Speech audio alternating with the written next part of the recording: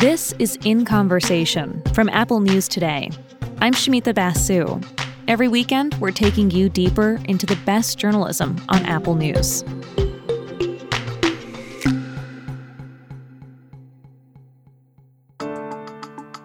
It's a new year, a fresh slate, a chance to hit restart. So here's something to think about resetting. How is your relationship to your job? Does it feel healthy, sustainable? For a lot of people, it got worse during the pandemic. One survey in 2021 found more than a third of the men and nearly half of the women polled said they often felt burned out at work. Another poll found American workers are some of the most stressed in the world. So what is going wrong here? Burnout is a reaction to growth capitalism, right? It is a reaction to feeling like you are unstable and don't have a safety net. And the only way that you're going to find stability is by working all the time. That's the journalist Anne Helen Peterson. She thinks and writes a lot about work and our relationship to it, including why for so many people, your work has become your entire identity. And I think that a way to glamorize working all the time is to say, I'm doing what I love, right? To say this is my identity, and because I'm doing what I love, my life has purpose and that sort of thing. And like, it's worth any sort of exploitation. It's worth the exhaustion. It's all worth it because this is part of a larger purpose. Anne and her partner, journalist Charlie Warzel, came together to write a new book out now called Out of Office: The Big Problem and Bigger Promise of Working from Home. Now, this book is about how remote work can change your life for the better, but it's also sort of a philosophy book too. It asks big questions like, what role do you want your work to have in your life? Who says working longer hours is better? And how can we unlearn certain expectations and recenter our lives around the things we care about the most? In my conversation with Anne, we started by talking about why our current way of working, whether it's remote or in person, is just not viable, not on a personal level, and not on a productivity level either. I think about how much waste is in a day when you are forced to sit and work when you are not capable of working well, right? Like those Friday afternoons when you're counting down the hours, or where you're just like twiddling your thumbs, responding to emails, surfing the internet, like doing whatever because you feel like you have to be there or because you have to be there, right? That is waste built into the day. But we've seen this in trials for the 4-day work week and in other scenarios when people are really given control over when they do their work. People do their work efficiently at the same levels as before in less time when they're given that option of control over their schedules, or like with the 4-day work week, an extra day onto their weekend. It's amazing what you can do when you're given that opportunity, right? But I think that is very hard for us to change our mindset when we think about how work works in that fashion. Like, so many of us have understood more time at the computer as better work, right? And just that overarching idea that less work can be better work is very hard to graft onto our capitalist understanding of like more work, always better. One thing that I kept coming back to, a thought I kept coming back to is like, so how did we get stuck here? I mean, really, what got us so stuck here in this relationship with work? And I appreciated that actually a lot of this book is sort of a historical overview. You go into a lot of the history of just, how we became the workers we are today. So I was hoping maybe you could do that for us now. Walk us through some of what you see as some of the notable moments on the timeline of defining our relationship with work in America. So the two big moments that I think about are in the early 20th century. There was this real hope that the continued mechanization of so many processes would mean that we would do less work. There was this hope that not only would we have like, a 4-day week, but we'd have a 2-day week, or we'd only work, 8 to 20 hours a week. And there was a whole movement, in fact, like the Parks and Rec movement, as we understand it now, much of it was motivated by this idea that, like, we're going to have so many people with more leisure. Like, there's going to be more time on their hands. Where are they going to go? What are they going to do? We got to give them spaces and things to do. Fantastic, right? Like, but that idea that when you make things more efficient, that actually is a gift to the worker, that they have more time, that was lost when we figured out that what you could actually do is make things more efficient so that the worker could then be asked to do even more. Any growth in technology is just a means for the worker to be able to do more work instead of a means for the worker to do less work. Right. It has to always be in this growth mindset. And the other key thing, and I think this is super interesting, happens in the 1960s, 70s, 80s with the growth of consultants and finance bankers and their understanding of like what work looks like and how that trickles down into organizations. So the culture at so many consulting firms, places like Deloitte, is that you need to be working all hours all the time. That is their understanding of what excellence looks like, right? Someone is committed if they are working long hours. And when companies started bringing in these consultancy firms in the 1970s in particular to try to figure out like, oh, we're too bloated. How do we compete globally? The consultants have this understanding of like, the workers that you need to keep are the ones who model my idea of excellence, which is working longer hours. So that idea of what excellence looks like really gets mapped onto these different organizations that brought in consultants. So it wasn't always this way that like someone who is in the office at 7 a.m. and leaves at 10 p.m. is the best worker possible. That wasn't always the case, but it's become really standardized. And that has had real effects too. When you think about who is capable of being in the office that much, right? It's someone who doesn't have caregiving responsibilities. Right. It's someone who has completely allowed their life to be subsumed by their work. I mean, you talk about the Google Mountain View, California complex. And, you know, that's the one that everyone would have in their minds, right? It's a place you can play and you can ping pong and you can eat and you can socialize and all your friends are there. And it sort of feels like maybe you sleep there too. And it's just like everything you need in one place. What I thought was so interesting in the book, you talked to the architect of that workspace. And it sounds like he kind of came to regret the design of that workspace. What did he have to say about it? His understanding was that he did not anticipate the ways in which these structures would promote a certain understanding of work, right? The way that they would promote a subsummation of self into the workplace, right? That they would addict workers to their workplaces. And I think he sees in hindsight that that wasn't necessarily a net societal good. I mean, this is so interesting. It's like a company town, but I mean, all of the Google multiplexes, it's like owned by Google, of course, but there is this understanding that some people live in their cars, right? Who live, like there's like someone that we quote in the piece who like lived in their van and then just went to work at Google. Or that your apartment or whatever space that you live in is essentially just a crash pad. Right? There are so many apartments in Silicon Valley that are just like, look like the places where people that I went to school with lived in as soon as they graduated from college, right? Like it's just like a twin bed on the ground and like filthy sheets, right? No kitchen apparatus. Barely any sign of life. But yeah, because it's all at the office. It is all at the office. And what that encourages is no development of any life outside of the office, right? If you are getting beers after work at the office, if your laundry is being done at the office, if you can get a massage at the office, like if you can go to the gym, if you can go to the climbing gym, like all of these different activities are at the office, it makes it really hard to imagine a life outside of the office or disarticulated from the self that you are with that company. And I think you see that a lot. Like it breeds loyalty in some ways. But tech companies also, there's a fair amount of exchange in tech companies. Like people will stay at a tech company for 5-6 years and then find another job somewhere else.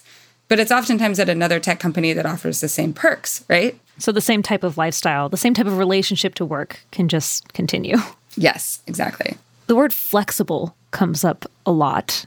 I think that's a really big concept in the book, too. So let's talk about flexibility, because it sounds amazing in theory, but you argue that it's really just a win for employers, and overall it's a loss for workers. So why is that? Why did flexibility fail us? So this word flexible was something that I saw come up over and over again when I was reading the literature from the 1960s, 1970s, 1980s about advice that different consultants and different people were giving companies about how they needed to make their organization. And I was immediately struck by how it was a different understanding of flexible than I understood in any way, right? So like when I think of flexible, I think of like my own flexible schedule, right? The individual worker's flexibility. But these books were really referring to flexibility in terms of corporate flexibility, as in the ability for an organization to staff up and then let go of people very quickly. Or, even in terms of buying buildings where they could very easily rent out floors when they fired people or, take those floors back when they needed more people. And a lot of this has to do with changes in how we think of employment and workforce over the course of the 1960s, 70s, and 80s, and like the rise of far more contingent workers, right? People who are brought on as contractors, either short-term or longer-term contractors who aren't full-time employees and don't have full-time benefits.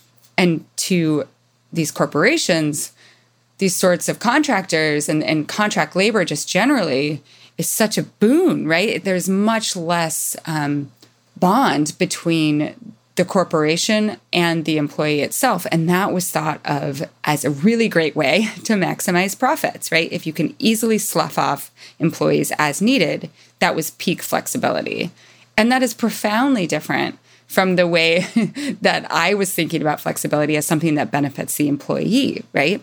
So that's kind of the contrast that animates that section on flexibility is how can we look at how corporations historically have thought of this term, and how can we change our thinking about it moving forward? Yeah, what would flexibility look like if it were actually to benefit the people who are working? I think it really depends on vocation. Sometimes people are like, well, I don't want to be remote all the time, or like our work, we need to be in person sometimes.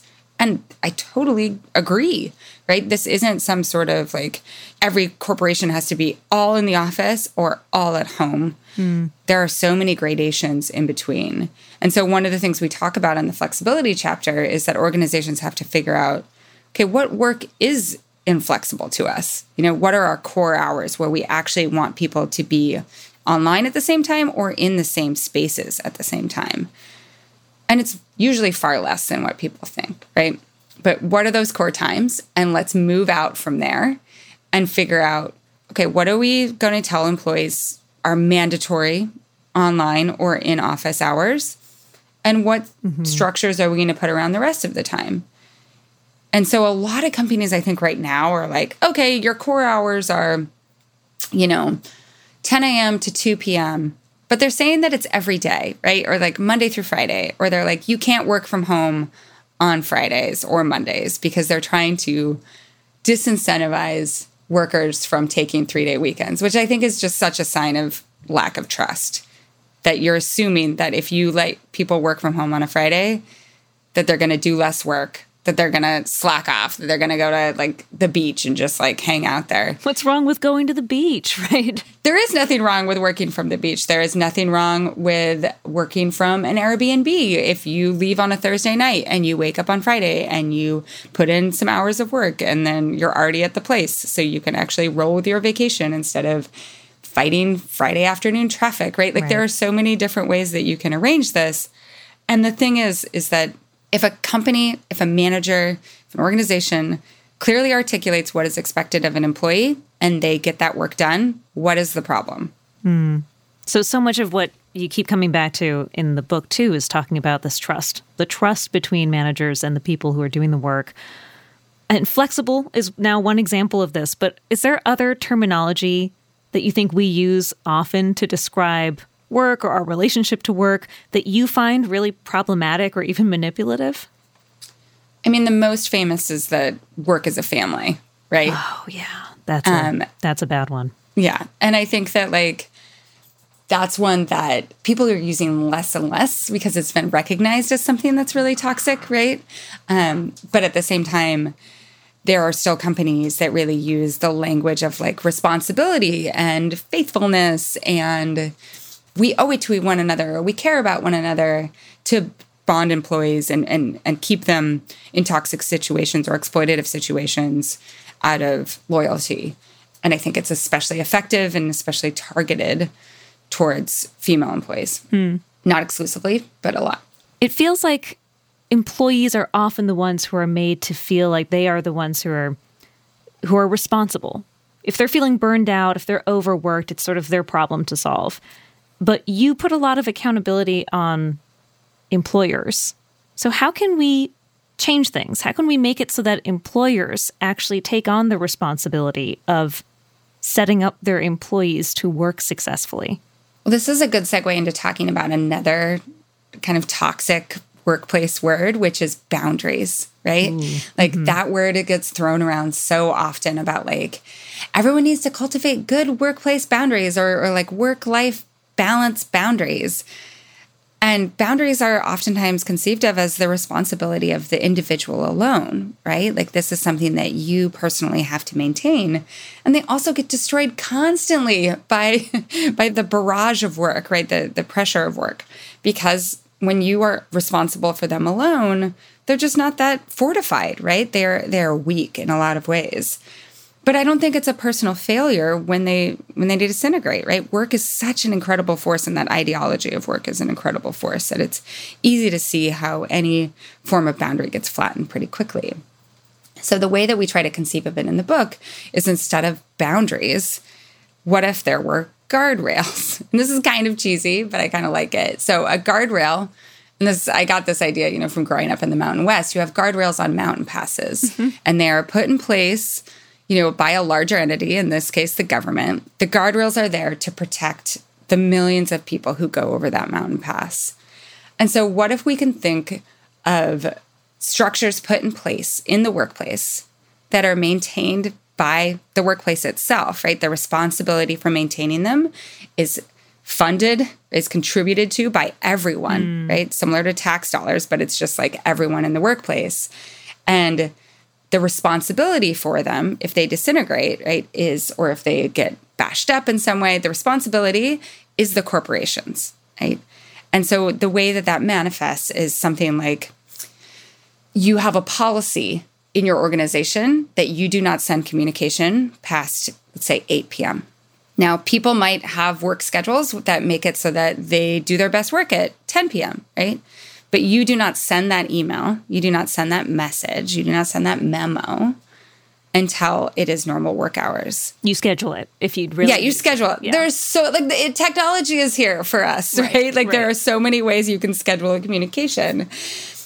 But the big thing here is, it's not just that you tell individuals that. It's that if someone does send it at 10 p.m., that is something that they get talked to about, right? It is not held up as like, oh, look at this person, put it in that extra work. Like emailing at 10 is not a way to show that you are doing more work than other people. It's actually something that you get criticized for, right? And that is the way that you can implement an actual guardrail, right? And actually a point of company culture is we do not communicate that way, but you have to enforce it. And it has to be modeled from the top down. So something like taking PTO and not checking your email while you're on PTO. That can't just be something that a manager says to a managee, like saying, oh, while you're on vacation, don't check email. And then the manager, while they're on vacation, checks their email every day. If someone is listening right now and they're feeling really stuck in their job, stuck in their life, what is a New Year's resolution that they should consider making? So sometimes there are relationships that no amount of therapy can fix, right? A couple that goes to couples therapy, and it doesn't matter how many times a week they go, their relationship is broken and it's just beyond recovery. And I think some people are in jobs that are beyond recovery right now. And sometimes that's because of patterns that were put in place even before the pandemic. It's because of frustrations that have not been addressed. There's a real awareness that, the way that your workplace treats you, it's not going to change. They're not going to value the sort of work that you do. People who have been elevated over you, or just like watching the sort of people who succeed in a company and seeing like, this isn't me, right? I think that a great New Year's resolution is to muster the confidence to start looking elsewhere. And that's hard, right? A lot of people, especially if it's their first big job or a job that they've been at for a really long time, it's hard to leave that. And getting a new job will not fix all of your problems. That's really important to understand. If your relationship with work is broken, it's still going to be broken even if you get a different job. But at the same time, oftentimes the biggest source of toxicity is that workplace that you found yourself in, is that toxic relationship with your current job. And so finding a way to take that first step to even imagine a different way forward. And I think sometimes too, if you do have a broken relationship with work, it's really hard to change patterns in your existing job. But a fresh start with a new job might be a way to set the tone and set standards moving forward. I'm wondering if I can ask you, this is a tough one, but if you could choose just one thing that we could change as a result of experiencing the pandemic, like the single most transformative change that could come out of this, what would it be? I guess the other way to think about this is, what would be the biggest missed opportunity if we didn't take this moment to change it? I think for a lot of people pre-pandemic, and even during the pandemic, our lives have really rotated around the axis of work. Right? It is the center of our lives in so many ways. Everything else is slotted in, wedged in to try to work within that larger universe of work. And what a revelation it would be if we could make work rotate around the rest of our lives. But you have to have a sun at the middle of your life that is strong enough, right, to create it. I'm mixing all of my to sustain life. There's something there. There's something right, like there. You have to have something else, right? There has to be a different pole of attraction, and so that's why I really encourage people in a non-dorky way, oftentimes, to like figure out what they actually like to do that isn't their job. Because if you don't have something that isn't your job, like what else is going to pull you? And I think like the easy answer for a lot of parents is like, oh, my kids, right? That's not enough either. There's more to life than just parenting and work. And figuring out how to excavate and create more poles. Like, it's not saying that, that work has to become like Pluto, like not even a planet anymore out in the nethers. But it's saying, how can you make more gravitational pulls in your life? Instead of just work, because work will eclipse everything else if it's allowed. What's one of your other planets? Gardening, which makes me sound like I'm like an 85-year-old retiree, but I love it. Well, that's because they make time for it and the rest of us don't. So it doesn't need to be a cliche for 85-year-olds. Yes, totally. Well, and I think like one of the things I love about gardening and why it has proven to be such an excellent hobby for me is I am not very good at it, right? I'm not a master gardener. I've taken no classes. I have learned by osmosis and by reading books and like texting my mom.